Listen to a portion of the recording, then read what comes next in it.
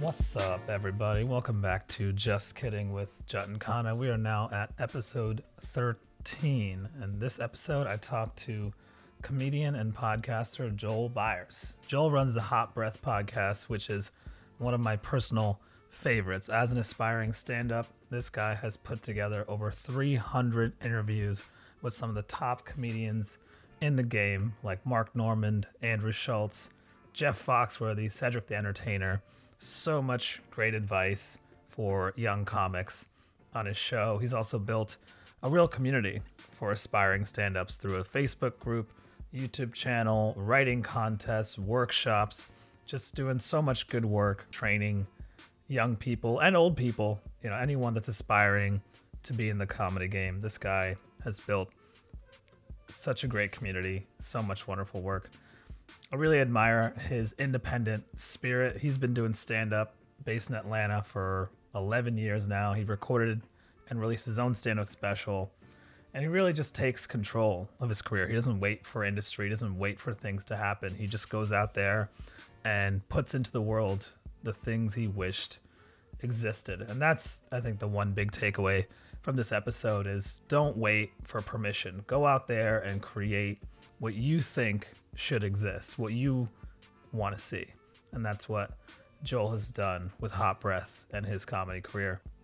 So really insightful episode. Definitely check out his links, joelbyerscomedy.com. I'll link to all that in the show notes. And I'd love to hear your feedback. I usually do this at the end, but maybe people don't hear it. But please reach out to me. I'd love to hear from you.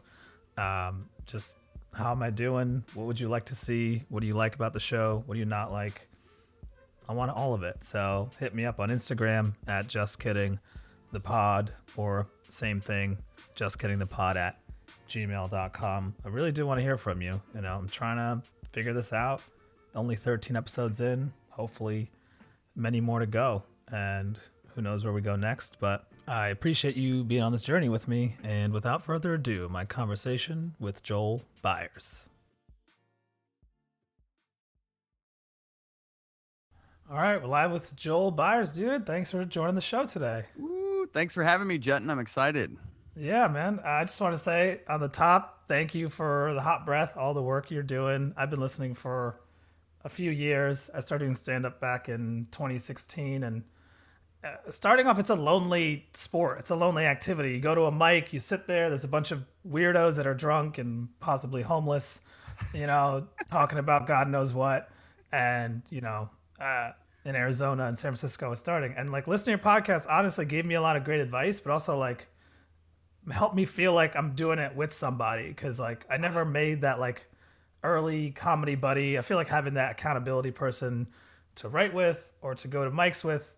So I was just super inconsistent, and it was just great to listen. Even if I wasn't writing a lot or going to mics, I felt like I was still learning about the craft through your show. So I just want to say thanks a lot for the show. Wow. Dude, I appreciate you saying that because, that's why it exists, is to help comics not feel alone. I've been doing this 11 years. I understand the lonely comedy journey of starting comedy confused and alone and not accepted in your scene or not on the cool shows. And it really has been just a career forged through trial and error. And I'm hoping with the podcast and everything else that we're doing with Hot Breath, that I'm really hoping it's a way for comics to learn things I learned the hard way, basically so they don't have to. So I really like to share those experiences. I used to host an open mic on a patio, and the homeless people would come in to stand next, in December, we're on a patio doing this. And there would be homeless people coming in to stand next to the heater, and they would be the only audience members besides the comics who are still texting despite it being 7 of us on a freezing patio. So yeah, I understand the grind and the hustle, and it's so inspiring to connect with comics like you who not only are on the grind as well with us, but also seeing the value in Hot Breath and seeing that accountability, which is something I need. The show started as something I wish existed as a comic, and it's only grown into everything else Hot Breath does the same. What do I wish existed as a comic, and really just start making it happen? Yeah, I love that sort of philosophy of what do I wish existed. I feel like that's really good attitude for any creative person, right? I think so Mm-hmm. many times, especially with the pandemic, it's so easy to make excuses. But you got to just say, hey, what do I wish existed? What do I have control over right now? And what can I put out into the world? I mean, my podcast, again, was sort of seeing what you were doing, and guys like Schultz, they're like, hey, so what? You don't have the resources, you don't have anything. You have a computer, you have the internet. It's 2020, 2021. There's so much you can do with just your internet access and your just the free resources that are out there. Like this podcast, besides the microphone, everything is free, right? Anchor and Zoom and all these things are stuff you can do for free. It's really just about being bold and putting something out there. Yeah, and being willing to fail, just like on stage, bombing is learning when you're on stage. And it's basically 2020. It was going to be the most booked year I've had. I had been in the game 10 years. I just released my self-produced comedy special. I had just gotten off a tour promoting the special. Like I was booked. Like my goal was to become a touring headliner. 2020 was my year to become a touring headliner. I was booked through the year. March hits.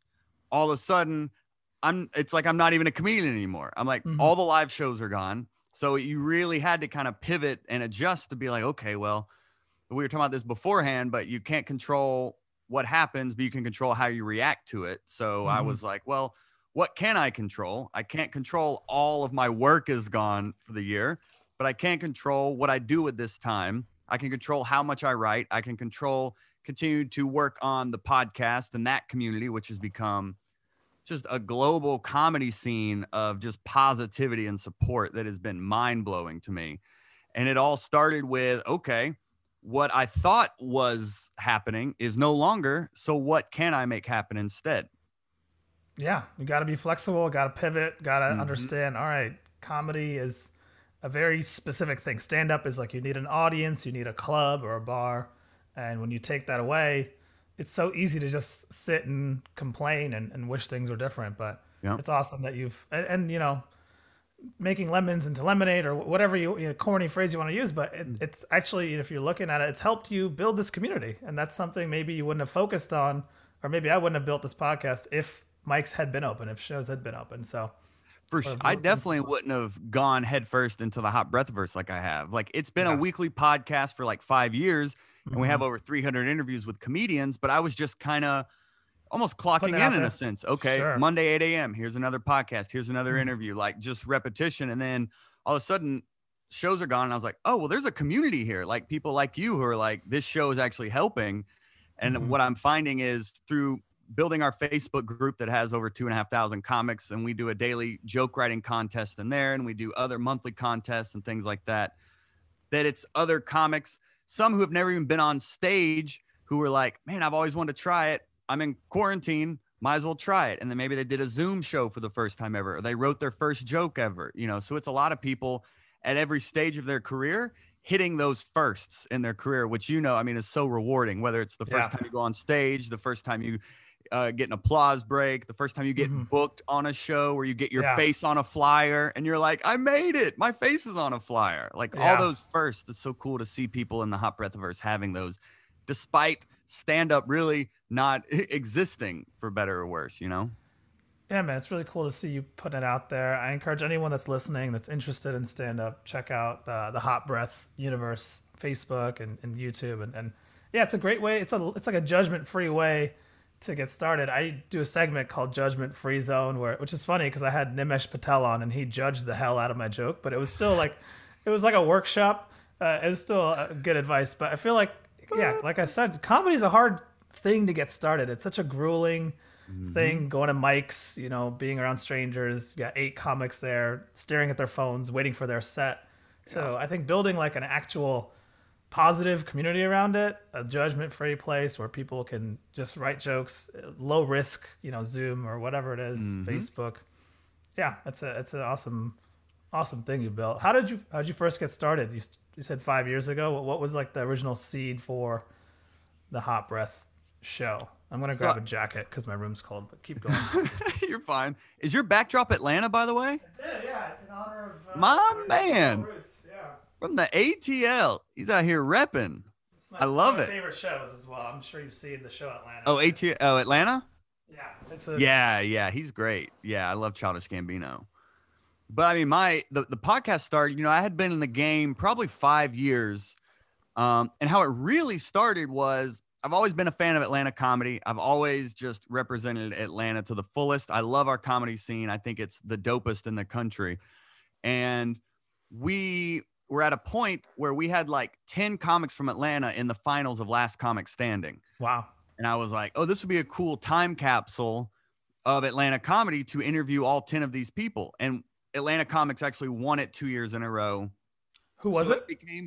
It became like a journey of let me interview these Atlanta comics, kind of capsulize this moment in Atlanta comedy Who were the history. winners? Rodman and then Clayton English. Okay. Yeah. So Miss Pat was in that season. Rob Hayes. I mean, there's a lot of comics who you're now seeing on TV and doing their own thing who were part of that Neil class. Nanda, who was our one shared guest that we have. Oh, Neil Nanda. Yeah. Yeah. Neil's great. So we had a fun interview with him. I remember. Yeah. But yeah, he's always been a mover and shaker and another one of those comics that you see just like doing his thing, Oh yeah. He like his social media hustle, putting out clips all the time, being consistent. Like he's a grinder, really, man. He learned piano over quarantine. Like he used to do piano jokes and didn't know piano. He knew like 2 chords. And then Neil Brennan apparently was like, dude, just learn piano. Like, and then he spent like 3 hours a day and he's like apparently a concert level, for a comedian at that level of, Well, if Neil Brennan tells you to learn piano, you learn piano yesterday. Yes. Do it. That is correct. So, I mean, the whole show started with just interviewing Atlanta comics. And then I took a little bit of a break. Like, I don't know what to do next. What is season 2? Mm-hmm. And then one of my friends here in Atlanta was like, just do it. Like, just keep interviewing comics. Like, don't overthink it. Just keep doing it. Mm-hmm. So it's been basically weekly since then. But it all started with highlighting Atlanta comedy. And then now it became the show I existed. I looked at other comedy podcasts and was like, well, what do I like about them? What do I not? And my favorite moments were when they talked about comedy, how they wrote that joke, how they booked that show. And I was like, oh, well, let me just make that the podcast. My favorite parts of my favorite comedy podcast. And over 300 episodes later, it's still just as fun today as it was back then. Yeah, man. No, and as a comedy nerd, I love those moments too. I'm a big note taker. I feel like whenever you listen to a podcast or watching a show, I feel like there's so much pressure to create, and it's like whenever you're watching Netflix or doing something passive, you're not creating. But I feel like you can turn that into an activity by taking notes and learning, saying, hey, what do I like about this pilot of Atlanta? And I actually whenever I rewatch it, I will take notes. So if one day when I write a pilot, I'll have that. And the same with your podcast. I take a lot of notes and write down quotes from these great comedians because there's so many. Also, you forget stuff, you don't write it down. So I feel like whenever I'm looking for inspiration, I'll look at my notes from Mark Norman has great tips, Sam Morril, Schultz, all these guys. And it's been genuinely helpful as a aspiring comedian. That is honestly, that's the entire goal. That's exactly who the show is for. Like comedy fans have started to listen to it because we have been getting people like Schultz and Norman and all that, but it's all still pointed to new and aspiring and grinding comics. That's who it's created for. And if other people join in, awesome. Yeah, come on in. But all the content is really to help just comics. Yeah, it's about the craft, right? And yep. I did a comedy class once, and I know they'll say don't pay for that, it's a waste of time, but this was before I did a mic. I think it was just something to get over my fear. It's I'm putting money behind this, but I feel of course things like podcasts are so much better because no one can tell you how to do your style of comedy. Comedy is so unique where every comedian really has their own voice. There's so many musicians where you see a rapper or a band, and then you have 100 more bands or rappers that are all making money doing the same thing, but you can't do that. You can't go do Kevin Hart's jokes and get a Netflix special. So no one can tell you how to do comedy your way. It's really more around the process of finding that voice, right? No one can tell you how to tell your joke because they're so different. But it's really just around the art of finding your voice and really putting in the work. Yeah, I mean, classes, it's for people that are thinking about a class, just just take into account the teacher. Just like look at the teacher, look at who they are. Do you like their comedy? Do you like where their career is taking them? Like same thing with advice you get in this game. It's like people come to you at open mics all the time and maybe have like a negative feedback here, like maybe you should do this. Always take into account where the advice is coming from. Like, is this a comedian that you aspire to be like? Is this a comedian you admire? Like, where are they in their career? What is their comedy like? Take that into account. Same thing with classes. Like, there's a lot of people that just do it just for a quick buck. Classes, for some people, like if it's taught the right way from a credible source, it can be a great way to just really skip a lot of the learning curve of banging your head against the wall of like, what is the structure of a joke? What are the different formulas I can start to put my material within? So it's a great place to find structure and direction and generate ideas and that accountability we talked about. Right. But at the end of the day, you can take a class. If you don't do the work, it won't work. That you're just going to spend your money and then flush it down the toilet. If you just take the class and think that's the magic bullet, you have to take what you learned that class and then grind over and over and over again. Perform, review, refine, repeat. Like that's the game at the end of the day. So classes are fine to learn structure and all that, but you've got to put in the reps. Nobody's going to do it for you. Yeah, absolutely. It's like if you're taking guitar lessons, you can watch someone teach you how to play guitar. If you don't have a guitar in your hand, you can just sit there and watch. You're like, okay, I think I get this. You can do that for 6 months. You're not going to know how to fucking play the guitar at all. And for us playing the guitar, the instrument is the audience, right? There is no comedy really without that audience. Yeah, that's the part of comedy people don't want to hear, of like the grind part of like, oh, you mean I gotta go do open mics at midnight and bomb and then like go to work the next day and then do it again? It's like, yeah, you got to do that a lot. And that's why like the Facebook group exists, for a place for people to learn by doing, because a lot of people have taken classes and things like that, but it's now a space for people to hold each other accountable and to learn by doing, putting in the repetition, writing jokes, getting feedback in real time, and really developing in a supportive environment, because you've got to put in the work. Kiddos. At the end of the day, the number one piece of advice I always end my podcast with, like, what is your best comedy advice, your favorite comedy advice you've ever gotten? I mean, it could be Jeff Foxworthy, Cedric the Entertainer, Mark Normand. They all say you've got to get on stage. You have to get on stage. So for the time being, that's a Zoom show. Like I think you can still get good reps in a Zoom show. You can still get some like productive feedback and connect with other comics in there. And it's what we can do right now. It's the best we can do. In the Hot Breath Facebook group, we do feedback mics where we'll perform, and then after each comic, we'll give each other advice. It's like a super insulated, like 7 comics, 5 minutes, 3 minutes of feedback, and we kind of develop that way. But you got to put in the reps at the end of the day. Yeah, absolutely. Yeah. So as a new podcaster, do you have any advice for me? Like, how do I make this show great? How do I get great guests? Because you've had such legendary comics on. What advice do you have? Consistency is a big part of it. So so for Hot Breath, I said Monday at 8 a.m. So there's going to be an episode every Monday at 8 a.m. People have come to rely on it. There's a trust that you build with your audience through that consistency. Also ask your audience what they want to hear as well. Have your own vision. Hot Breath for me being like an outlet for comics to learn comedy. I ask my questions to my guests with that in mind. How can we be helping comics with this episode? What is this particular comic's expertise? Are they really good at the business side? Are they really good at act outs? Are they really good at one-liners?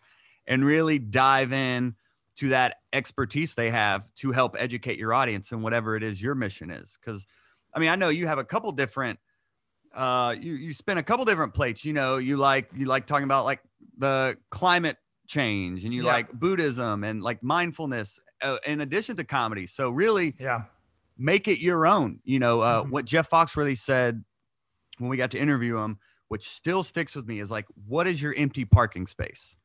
So his example was he was playing Cards Against Humanity with his family, and it was fun, but it was really dirty. And he's like, you can't play this with like your aunts and grandparents. So he created a clean version of Cards Against Humanity, and it became like Amazon's #1 selling game. Empty parking space. So look, podcasting's booming. Comedy is the most popular category within podcasting. So ask yourself, what is the empty parking space? What do you want the show to be? And start creating content consistently around that. Whether it's you do it weekly, bi-weekly, whatever is sustainable for you at this time. Mm-hmm. Set that standard and start creating that trust with your audience and interact with them in the intro and outro of this or something. You know, ask them, what do you like about this? What do you want to see more about? Because the power, I'm learning this more than ever now in quarantine, the power is in the community at the end of the day. If you have 10 listeners or 10,000, the power is in those people, 100%. Yeah. And I think that's the future. Like, I think eventually people are going to be subscribing to you. Like right now, totally. I mean, you see everyone starting their streaming, like Paramount Plus, Discovery Plus, and whatever. Like, everyone's doing their own Netflix now. I have a feeling in a few years, people are going to be subscribing to you, to Jutton, to Hot Breath, to, like, I feel like Andrew Schulz is going to have his own platform. We just interviewed Kev on Stage, who viral, incredible dude. We interviewed him. He posted the link. We do a live stream interviews. He posted the link in his Patreon, not even on social media, his Patreon. 500 people appeared just like that. Wow. And that's when it really struck home to me, the power of community. He has his own app now. He creates his own original content. He has his own app? He has his own app. And I think he has his own studio space now. That's some next level shit. I think that's what's going to be next. So really, really focus on the listeners you do have, and just know it's going to take time as well. People get into podcasting and they're like, oh, I'm going to be Joe Rogan tomorrow. I was like, well, first off, you're not. I don't have a fixed mindset. I'm all about growth mindset, but you're not going to be Joe Rogan. He's the outlier. Yeah. You can be your own version of what you want to build a community like Joe Rogan, but don't aspire to be him. Aspire to be the best version of yourself. And it's going to take time. People aren't going to listen for a long time. And I can tell you, because you're asking about booking popular guests and things like that, what's been really enlightening about getting to book people like a Jeff Foxworthy of that level, where you're like, oh, this is it. The podcast is viral. Yeah. Still, the most popular episodes. I did a one-on-one coaching session with a member of the Hot Breathiverse, Micah. That episode, and she let me post it on the podcast for people to kind of see behind the scenes of joke writing. And that episode has more listens than Jeff Foxworthy. Really? Like, it's the community. It's incredible to see. Like, the Jeff Foxworthy's cool, but aspiring comics are like, oh, I'd like to hear another aspiring comic and what their writing process is, and something a little more relatable. So just create content you wish existed and be consistent with it, and like listen to your audience at the end of the day and be consistent with it.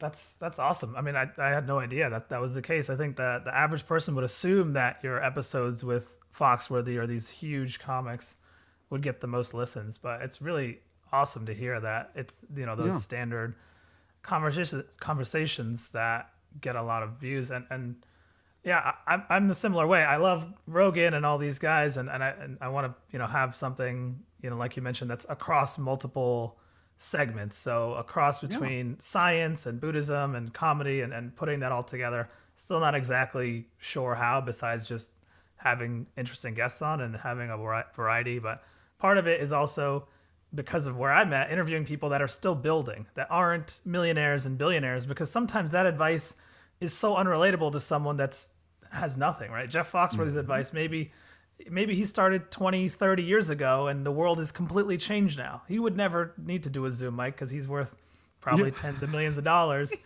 But I think someone that's a open micer or early comic, they learn more from people that are closer to their level, right? It's hard to have a mentor that's like 10 levels ahead, Like, I can't ask Joe Rogan for podcast advice right now because he's got 150 mil.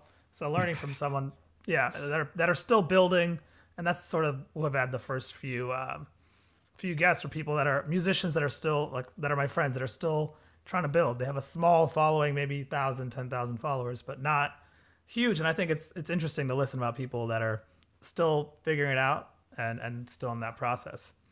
Yeah, and that consistency. Just keep keep going with it, and you'll learn by doing. Because I went through a roundabout way of, at one time, I veered away from comedy a little bit, and I started just interviewing people in Atlanta, and I was like, oh, because we get impatient, you know. But then I started to think, well, maybe it's an Atlanta podcast where I just interview cool people in Atlanta, and I started interviewing.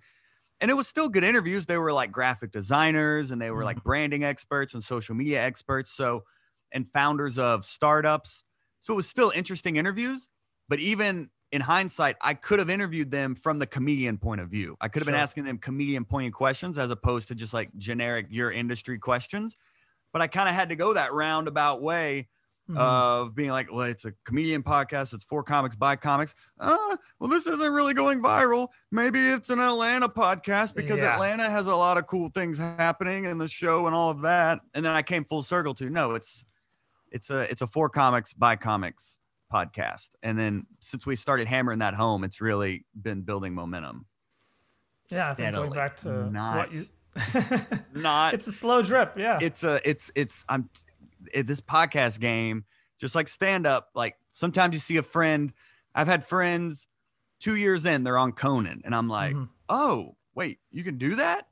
And then, you know, I've had friends 30 years in who don't have any TV credits, you know, like there's no right way in this game. There's only your way. But I'll tell you, podcasting, it's got to be something you care about, because it is a grind. It is a lot more work than just, oh, I talk and then it appears on the internet. Yeah. Every week with the show notes and the marketing and the research and the booking of the guests. Oh, it's just flip a switch. Nah, it's a job. Yeah. No, absolutely. And I think that was one of your advice that you had on one of your episodes was like, if you want stand up to be your career, you have to treat it like a job, right? Yep. You can't just half-ass it and expect it to just work out.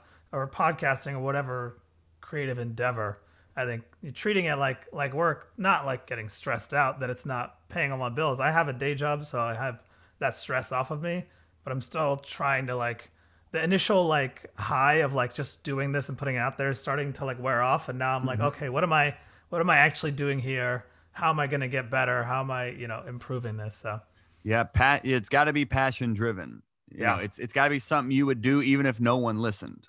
Yeah, it's enjoying the process. And I think Kyle Kinane had one of my favorite pieces of advice from your episode with him was like, stand up is a bar sport.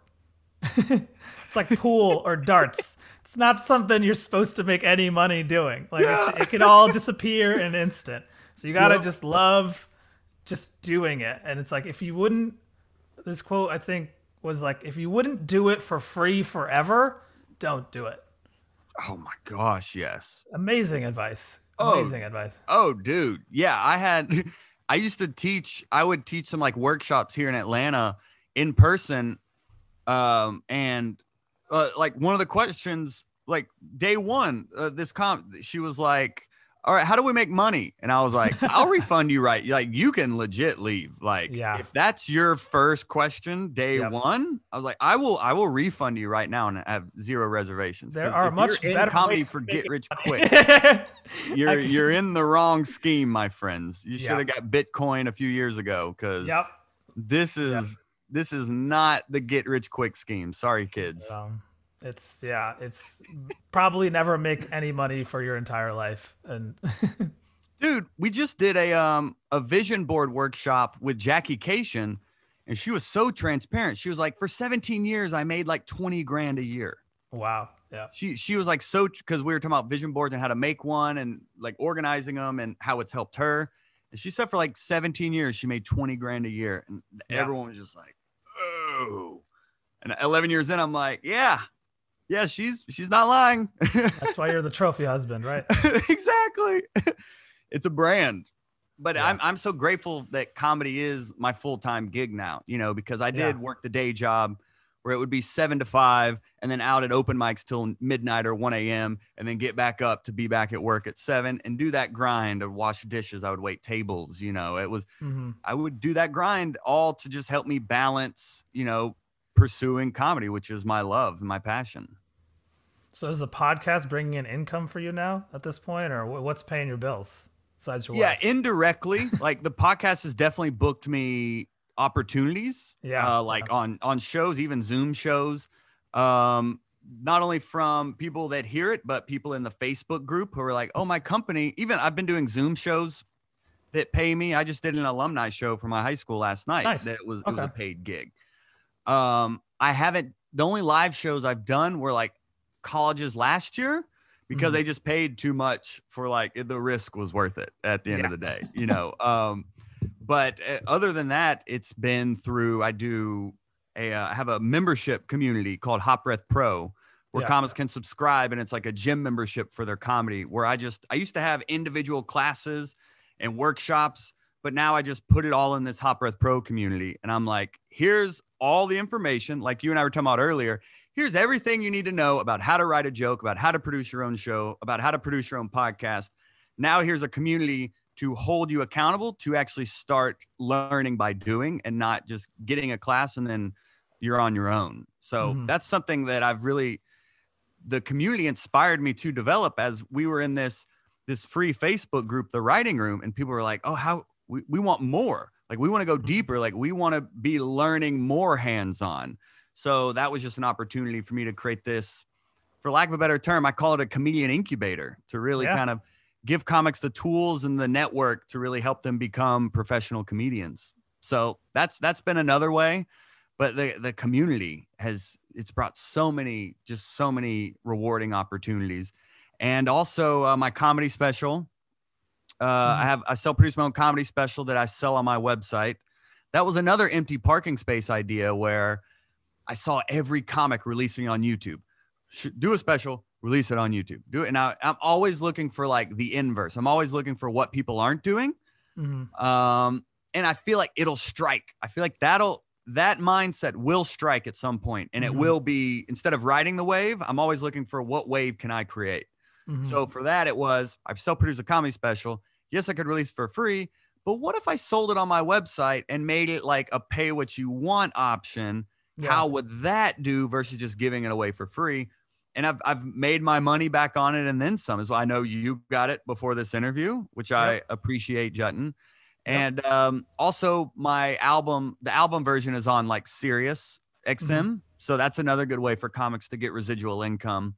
Is you can get your audio onto Sirius XM. You can get paid monthly through that as well.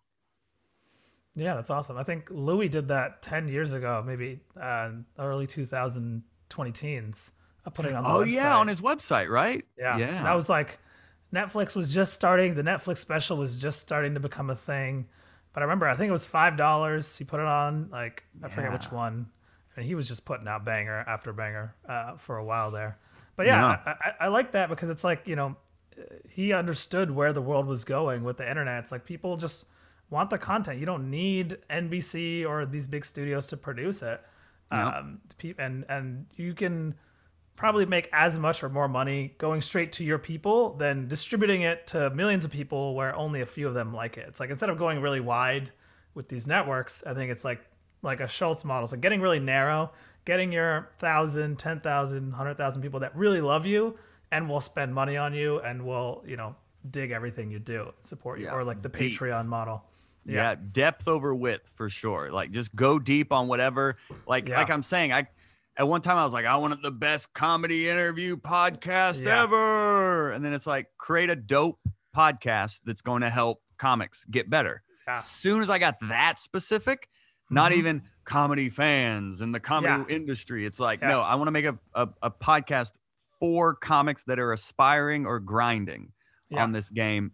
And that's when it really started to grow. When I got super specific, I knew who I was talking about in my content, in the podcast, wherever it is. I know who I'm talking to now, and that's been helpful. But for people listening, that's taken years. Like, it's taken a lot of trial and error, a lot of guesswork. So if you're thinking about starting a podcast, and actually I have something, I have like a one sheet, because I've had people asking me about like a podcast. So if anyone listening is interested, I have from my podcasting class, I have this like PDF of all the questions to ask yourself before you start a podcast. So if anyone's listening to this and wants it, I'm happy to email it to you. But I'd love to see that too. I'll definitely send that to you, because it's a lot of like the homework side that will take away a lot of the guesswork. when you do your podcast, it'll help you get a very specific vision for what you're trying to accomplish with it. Yeah. No, I love that. Another quote from your Schultz episode was, most people cast a net so wide it never catches anything. That was a really great quote, especially today in the internet age. There's so much fucking content. There's literally millions of podcasts. YouTube has trillions of hours on there.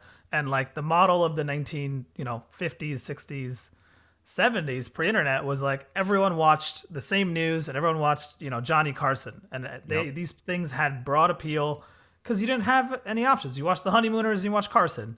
And now it's like no one's watching Fallon because he's like, who's a Fallon? He's just so broad. And you take away his suits and you take away the guests and the musical impressions, which I was a fan of that stuff. You take that away, you put Fallon in front of a Zoom camera with no audience. People were like, what the fuck? What is this? Why would I watch this? Respect to him. He's a talented guy, but it's not Carson, right? It's not mass appeal because there's so many options. You got to have your lane and you're going to be more successful having that niche. And that's what we see with the podcast and the YouTube world, having that dedicated fan base. And it's scary and it seems counterintuitive of like, wait, go after a small audience to build a big audience. But that's the game. I mean, I've been doing a lot of research because like I always look to learn from things outside of the comedy industry. So it's like, I'm always looking for what's happening in tech, what's happening in the health industry. What are people doing in these industries that are groundbreaking that we can maybe adapt into the comedy industry? So I'm always looking to learn outside of comedy and finding how I can put my unique spin on it within the comedy world. So really learn from outside of just our insulated world of comedy to see what other people are doing and what's working for them. And then just do your version of that and just be consistent and patient with it. Because it takes, I'm 11 years in. I'm still, if you told me 2 years in, it's like, oh, I'm not going to be on Conan after 11 years.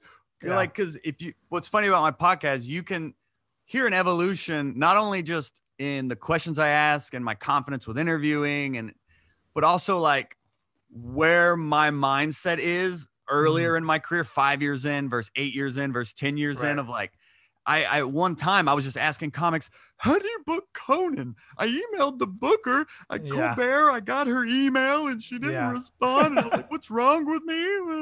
And then it's like, that's out of your control. Focus on what you can control. It took me 8 years to realize that. But as soon as I did, I started booking my own tour, producing my own comedy special, and really building just an engaged comedy fan base. So focus on what you can control at the end of the day. Yeah, no, I love that. So yeah, you have some great interviews. It seems like the comics just really open up. Like, how do you prepare for those, and how have you like learned to get better as an interviewer over time? Oh, I mean, research, relentless research, and ruthless. I mean, I'm a private investigator on these people. I've had people be like, "Whoa, where'd you pick that one up?" Or like, "Huh? Where did you hear that?" type deal. Like I want to surprise my guests with those types of questions and facts. And that was another thing of me looking at other podcasts and like, what do I enjoy about certain podcasts? Well, I like how well-researched they are. Well, there aren't really any well-researched comedy podcasts out there to where they go deep on the guest and they know about that time Gary Owen was sleeping in his truck in the Walmart parking lot, driving to a gig he did in LA where he bombed at, I think it was like a gay bar, and he like bombed and whatnot. And he like slept in his truck in the Walmart parking lot, coming from the military base to still try to balance his life in that comedy. Like those types of nuggets that people don't hear about in the grind, those are what I'm looking for. But the interview actual style and technique comes from repetition at the end of the day. I wish there was a silver bullet, like studying people you like I'll like to listen to Terry Gross. Howard Stern is really interesting because of his are well researched, but he's so subtle about how well researched things are. It really struck me. He interviewed Alex Trebek, and he just snuck in this nugget about, he's like, something about like, so when you were coming up, if you weren't hosting Jeopardy, what would you be, like a garbage man or something? And then Alex was like, oh, you said garbage man because back when I was 17, I was a garbage man or something like that. So I started to notice how the professionals were weaving in their research without it being like, look how much research I did. Okay. Because early on, I was very structured. I had like, we're starting here, we're going to go to this is the middle, and then this will be the end. And I was very scripted, and I would almost shoehorn in facts just to be like, look what I know about you. So I've become a little more organic about it and realized just through conversation, those talking points will come up organically. Just trust that they will. Because for a long time, it was more like research, beginning, middle, end. Here are the things I want to say. Despite what they're saying, I want to make sure they know that I did this amount of research with them. So another way that I've started to kind of showcase the research without just shoehorning into interviews is doing a live intro with them. I learned that from Tom Bilyeu of Impact Theory. He does these well-researched intros of his guests.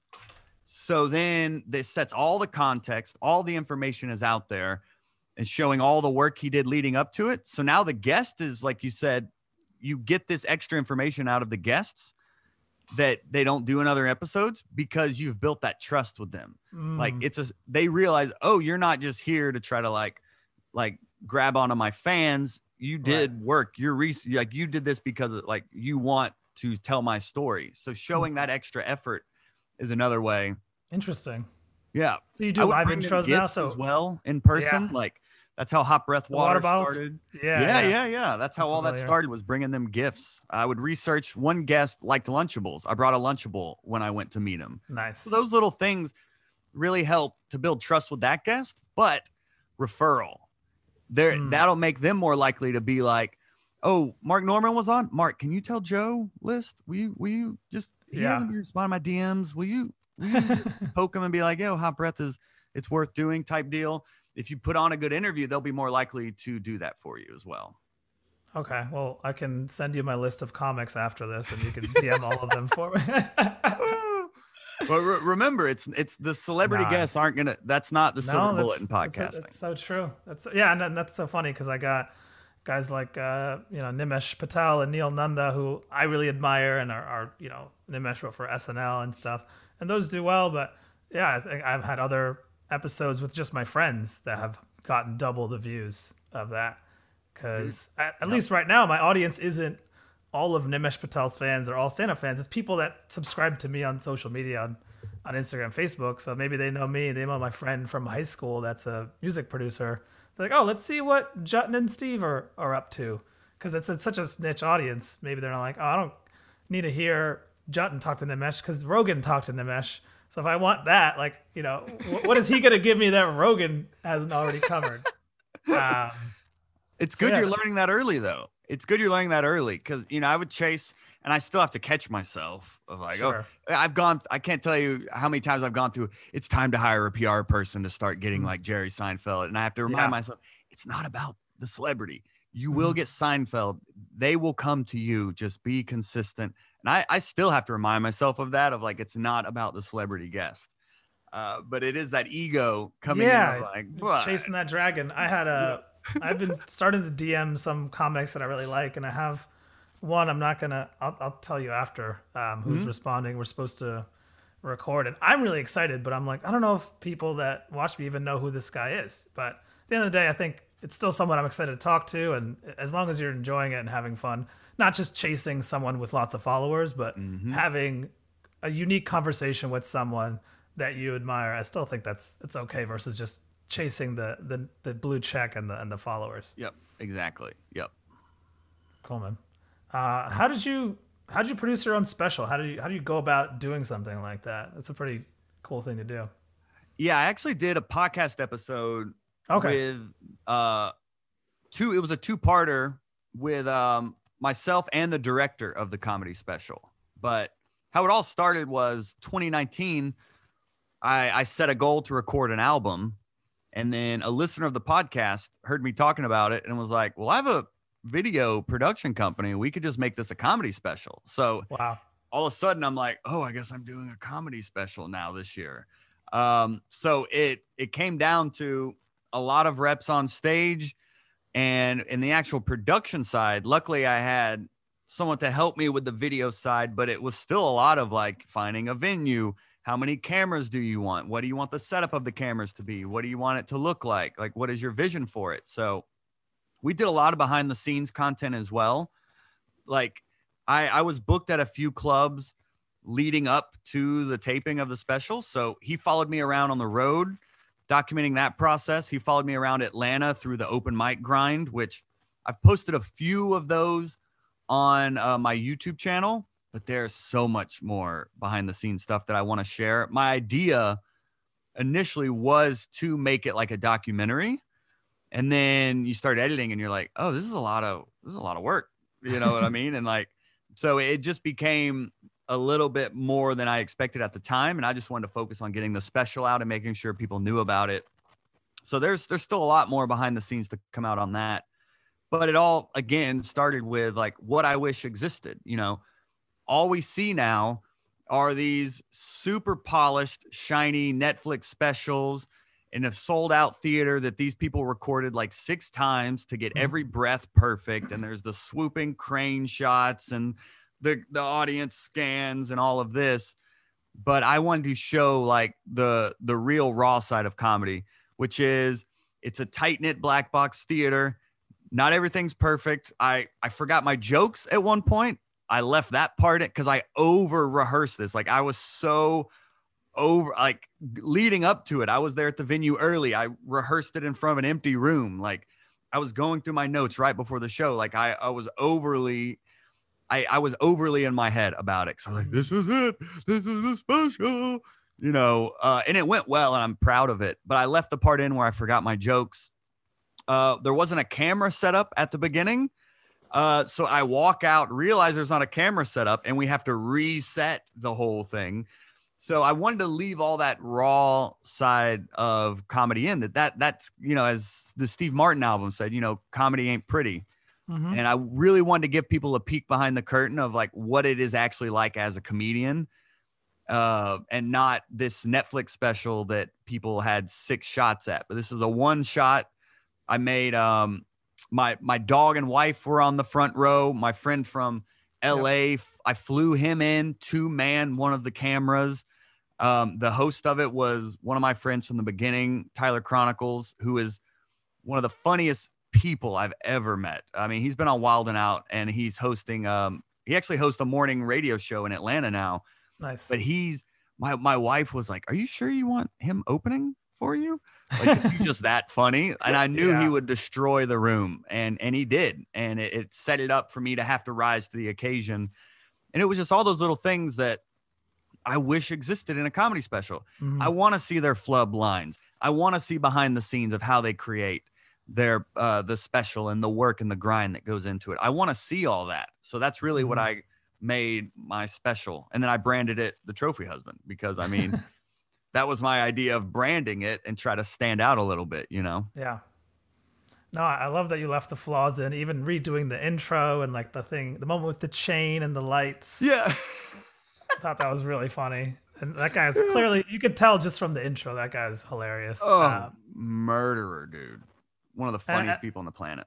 I think it's cool that you have the ethos of like having your opener be a murderer. Like Rogan talks about this. It's almost maybe murderers, you know? Oh yeah, that Nate Bargatze said that. Yeah. Murderers. There's a guy, Brent Pella on Instagram, that does really funny Rogan impressions. It's like fucking murderers at the Comedy Store. But he would bring Joey Diaz on the road with him and have Joey Diaz open for him, which if you know anything about him, that's a tough act to follow for anyone. Yeah, for sure. I've never seen him live, but yeah, he's a crazy motherfucker. But yeah, I think that's how you make yourself arise to the occasion, is getting people that are amazing and not just like settling for someone that you know you're better than, because that's how you get, you know, complacent, right? Yeah, if you want to be a great comic, you got to surround yourself with great comics, you know? Yeah. It's like if you want to be a professional comic, you need to do the habits of a professional comic. Like you said, you balancing a day job, I had to adopt the mindset of like, well, if I can work 7 to 5 or whatever for this employer, why wouldn't I put in that work for a job I care about, which is my comedy? Right. So like I was renting cars. I was at Enterprise Rent-A-Car, dude. Yeah. I was washing cars in a tie. That was my entire job description, basically. So if I was like, if I can put in this much work for an employer I don't really care about, why wouldn't I do the same for myself and my career, which I do care about? And that was my mindset I had to adopt when it was renting cars during the day, writing jokes on my lunch break, going to open mics at night, and just rinse and repeat over and over again every day. Yeah, treating it like a job. I mean, that's powerful advice. I think so many people out there have jobs that they don't necessarily care about or are passionate about, and have these side projects and other things they'd like to do. It's hard. Again, those jobs pay a lot better usually than any art does. So it's balancing that with staying creative and not, as long as you have something left in the tank. Some people work so hard. If you're a lawyer or something, you're not gonna have anything left in the tank to do those creative pursuits. Probably. Yeah, and it's what sacrifices you're willing to make as well. Like, and write them down. When I decided to go full time in comedy, like the decision came down to me creating a pro and con list of like, okay, what is best case scenario of me becoming a full time comic? What is worst case scenario? Okay, am I willing to live with worst case scenario? Because even for me, I'm 11 years in and I'm 33, and I'm like, I feel like I could be like, oh, well, why am I not further along? But then you have perspective. Oh, Steve Harvey lived in his car at 33. Like, because I'm sure a younger comic may be like, oh, 11 years, I want to be further along than this guy. I mean, which you have no idea what we're talking about. Yes, I'm talking to you.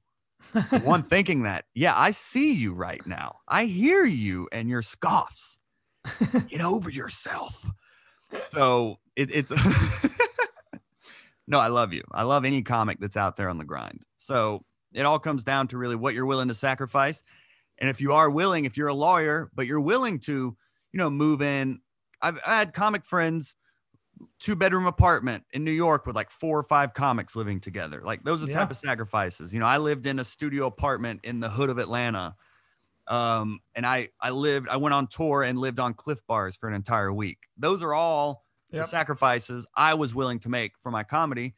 And that's why we said at the beginning, it's got to be something you care about. It can't be a get rich quick scheme. It's got to be something you love and care about, because it's or the work won't be worth it. That's the reality, my friends.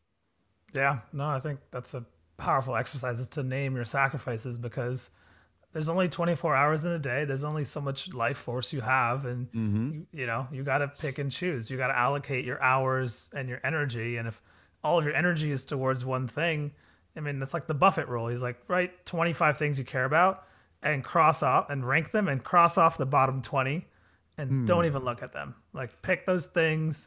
And that could be health, family, art, work.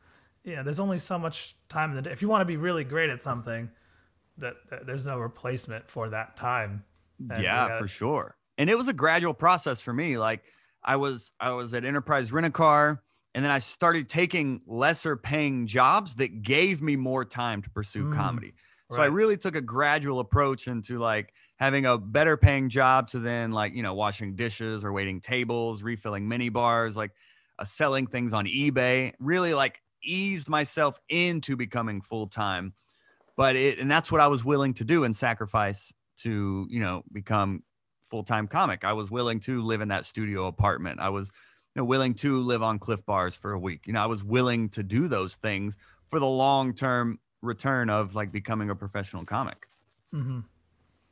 Yeah. So you're a diehard Atlanta guy. You're going to stay there, or is there any future view for you to go to New York or LA or one of these quote unquote bigger markets? Or do you think Atlanta is going to come up? They got movie studios. They've got a lot of stuff going on. You think it's a place for the long haul?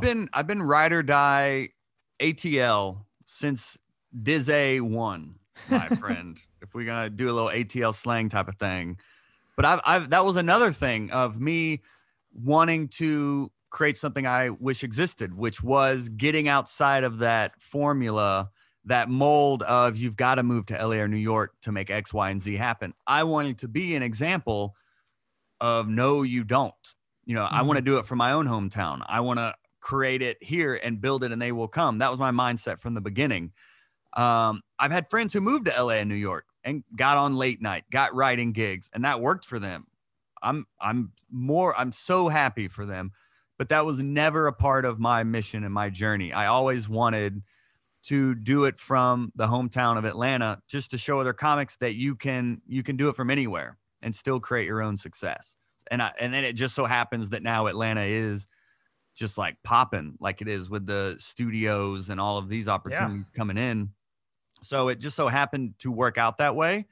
But yeah, I won't be moving. I've been to LA and New York several times. Sure. I've done the good, the bad, and the ugly. You know, I've gone everywhere from the Comedy Store to the basement of a bar where you had to pay for stage time. You know what I mean? So I performed in the best and the worst of those cities, and it's great. And I've been able to build some great friends in both places, but it's all still from Atlanta. Mm-hmm. No, I love that. I respect that. I think that's, and you picked a good city, or I guess you got, you know, with the movie studio, I think Tyler Perry, someone else that has a studio there, or was, I can't remember, but I don't know. I know Tyler Perry, he's like half the city now. It's amazing. It's amazing what he's building. Yeah. Donald Glover's obviously, Atlanta shoots down there, but it's a growing scene. Obviously it's affordable. It's a cool happening town. And have you ever seen the show Flophouse on Viceland? Neil Nanda. Yeah. So that's back when I interviewed Neil, actually, was when that was coming out. Yeah. I interviewed him because they came through Atlanta. Yeah, it's a very cool show. If anyone that's a comedy fan, check out Flophouse. It shows you the real dirt of comedy, not like the polished Netflix glamorous, you know, bougie Four Seasons life, but like it's called Flophouse because a lot of comedians, like you mentioned, live in these horrible environments where it's like sardines crammed in. The San Francisco episode is ridiculous. That house is like the grungiest fucking, and that's funny because I lived in SF for a few years. I recognized a bunch of those comedians too. Yeah. But it's just this disgusting San Francisco house. I mean, San Francisco rent's fucking ridiculous as it is. Dude, like 8 people, like guy in a closet that used to be homeless, and like he's paying like $500 for a closet. By the way, I'm sure that could get you a studio in Atlanta. He's literally paying $500 for a twin mattress in a closet. But it's cool. Like it shows you the reality, the dirt of the comedy life, like what it means when you're not in the very, very, very top 0.01%. Most of these people, even guys that are on Conan and Fallon, they're still probably struggling financially, living with roommates. You know, comics live with roommates. I know Kyle Kinane and Matt Bronger were roommates, I think, into their late 30s, if not later. Yeah, I went. I really had like a revelation since quarantine of like how like that industry system is, how it's just like broken, and a lot of my friends that were relying on that system of like agent booking me this audition or booking me this tour and really leaning into that old way of doing it. Like they're driving for Uber. Like these are friends that have been on like Comedy Central and like late night, and you're like, oh, they're killing it. And they're like driving Uber now, or they like move back home. Like, so that was really an eye opener of like, oh yeah, the system is broken. If people that succeeded in that system are now, like, the system's gone, and they're like, oh, what do I do? So that makes me even more grateful for having that just like grassroots mindset that I'm hoping younger comics can see the power in, with Andrew Schulz, you know, being the gold standard of it. But to just like build it yourself, build what you wish existed, be consistent and passionate in it, and just have fun with it. And if and when success comes, it's just a byproduct of you doing what you love. Absolutely. No, it's a quote I love. It's never chase success, chase excellence, and then success will chase you, will follow you. And the industry will come to you, like Netflix came to him. But like you have something that no one can take from you, right? You have something with your community, with your podcast. They can't take it away from you because they didn't give it to you. And that New York, LA model, I think it was already getting dated. Obviously before pandemic, it was the place to go because there's millions of shows and agents and bookings and movies. But obviously, I think post-pandemic, I think people are realizing that model is, needs to die and something new needs to come. I mean, look at Rogan moving to Austin, bringing everyone with him. Yeah, right. Segura, Fahim, all these guys like, fuck LA, fuck this tent city, fuck this mayor. What am I paying for? And going to a place where and building their own community outside of Hollywood, right? Outside of the system, saying, hey, listen, we care about comedy and young comics and just giving people a chance. And it's, you know, it's more like a community versus this giant machine that's built that uses artists to make money. It's more like, hey, no, we're comics supporting other comics. And you see that with Theo and Nate are in Nashville, I think. And there's all these small little hubs. I mean, I don't know if you've been to Tempe, but the Tempe Improv, the Scottsdale Improv, they're both amazing clubs. Like that was the first show I ever did, was in front of 200 people at the Tempe Improv, which is probably a bad idea, but I had a fucking blast. They have a great bringer show there. Everyone brings 10 or so people. So if you have 10 comics, you have 100 people in the audience. But it's an amazing club, amazing scene out there, and there's also less competition. You're not in New York or LA. There's, you know, it's easier to rise up and stand out in those scenes. Yeah. If you have some skill. Yeah, and a big quote I like is like, your network is your net worth. So a big value of going to LA or New York was being around these great comics and having to rise to that occasion. So even in your own scenes, how can you still get out of your comfort zone? How can you still challenge yourself? Whether it's comics in your own scene or whether it's you're getting online and you're connecting with other comics, you're doing Zoom shows and really connecting with other motivated comics, because there's a lot of negativity in comedy. There's a lot of competition and backstabbing. So surrounding yourself with like-minded comics who are just in it to win it, just want to get better together. I didn't mean to rhyme both of those. I feel like now I sound like Tony Robbins. We're in it together, in it to win it. I'm jumping on a trampoline before the show, doing my breathing exercises and polar plunge. But surrounding yourself with those comics that are going to make you rise to the occasion, hold you accountable, which is what we've talked about. That's how you're going to develop a lot faster. And that was the big value of a New York or LA, was being around those, like being around Dave Attell, being around Joe Rogan at the Comedy Store. So ask yourself, how can you start getting around better comics? Whether it is doing a podcast and you're interviewing better comics, I'm not saying that's what I'm not saying I'm better. Yeah. I'm just saying, or it's, you know, are. No, that's fact. Just whatever you could do to start connecting with people that hold you accountable and challenge you, the better you're going to be. No, absolutely. Hey, we're almost at the hour. I got one last question. How excited are you for quarantine to be over so you can finally go see Jack Harlow in concert? Oh, snap. Yo, someone in Hot Breath Pro, I do a weekly Q&A, and I always open with a freestyle rap. And last week, one of the members from the UK, Lee Hudson, called me Whack Harlow. So,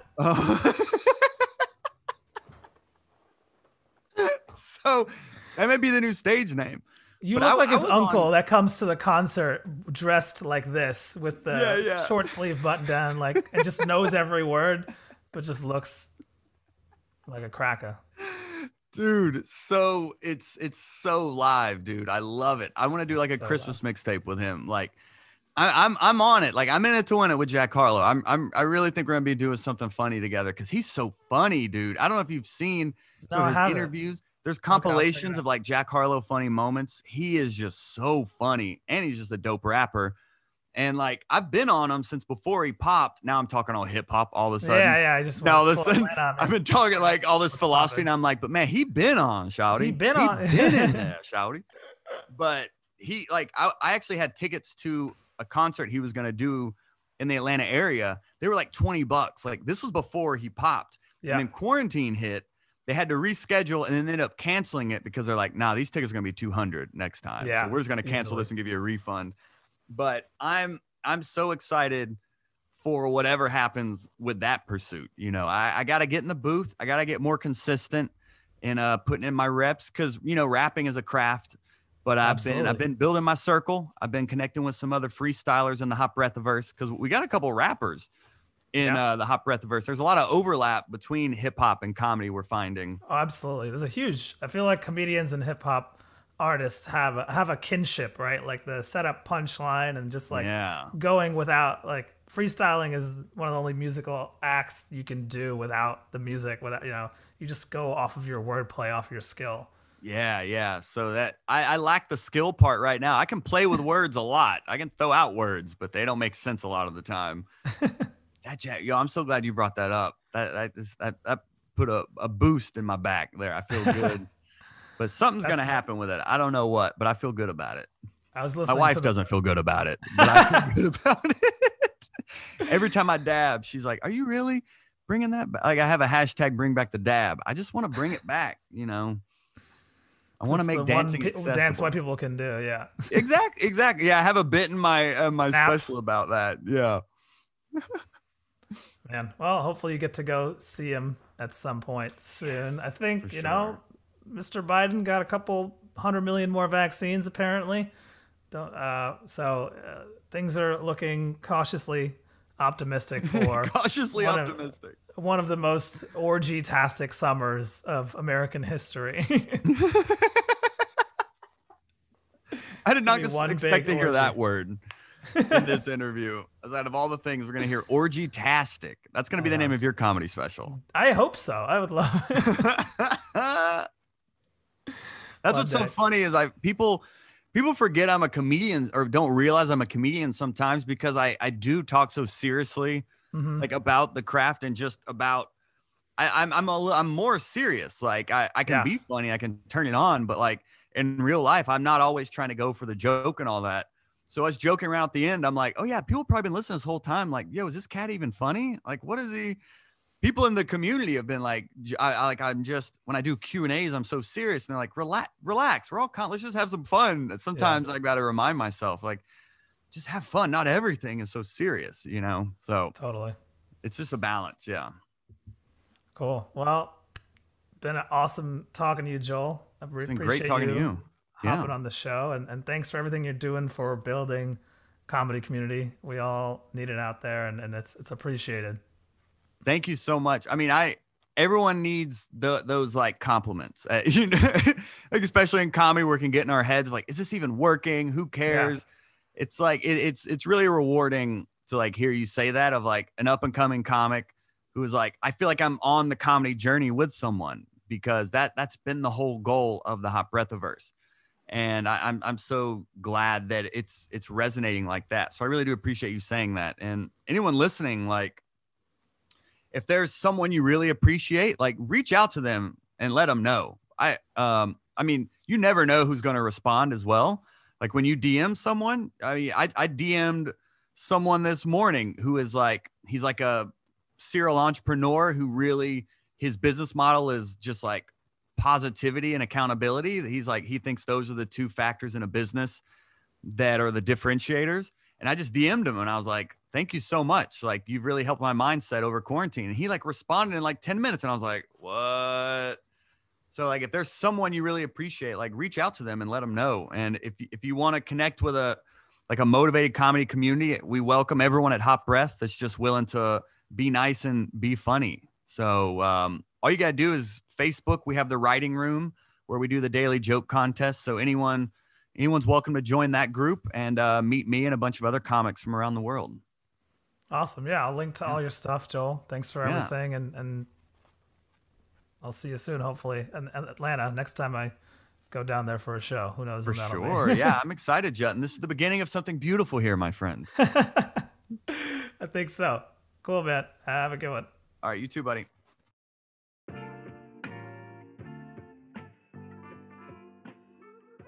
Thanks for tuning in to my chat with Joel Byers. I'm just a huge fan of his work ethic and how seriously he takes his comedy career, his podcast, and just the relentless energy that he puts into it. If you're interested in the business and the art of stand-up comedy, you got to check out the Hot Breath Network and the podcast, the Facebook group, and all the cool stuff Joel is putting out there into building a community for aspiring comedians. Please share this episode if you liked it. I'm at Just Kidding the Pod on Instagram and at gmail.com. Really appreciate you tuning in. Shout out to Captain for the beat as always. And until next time, bye.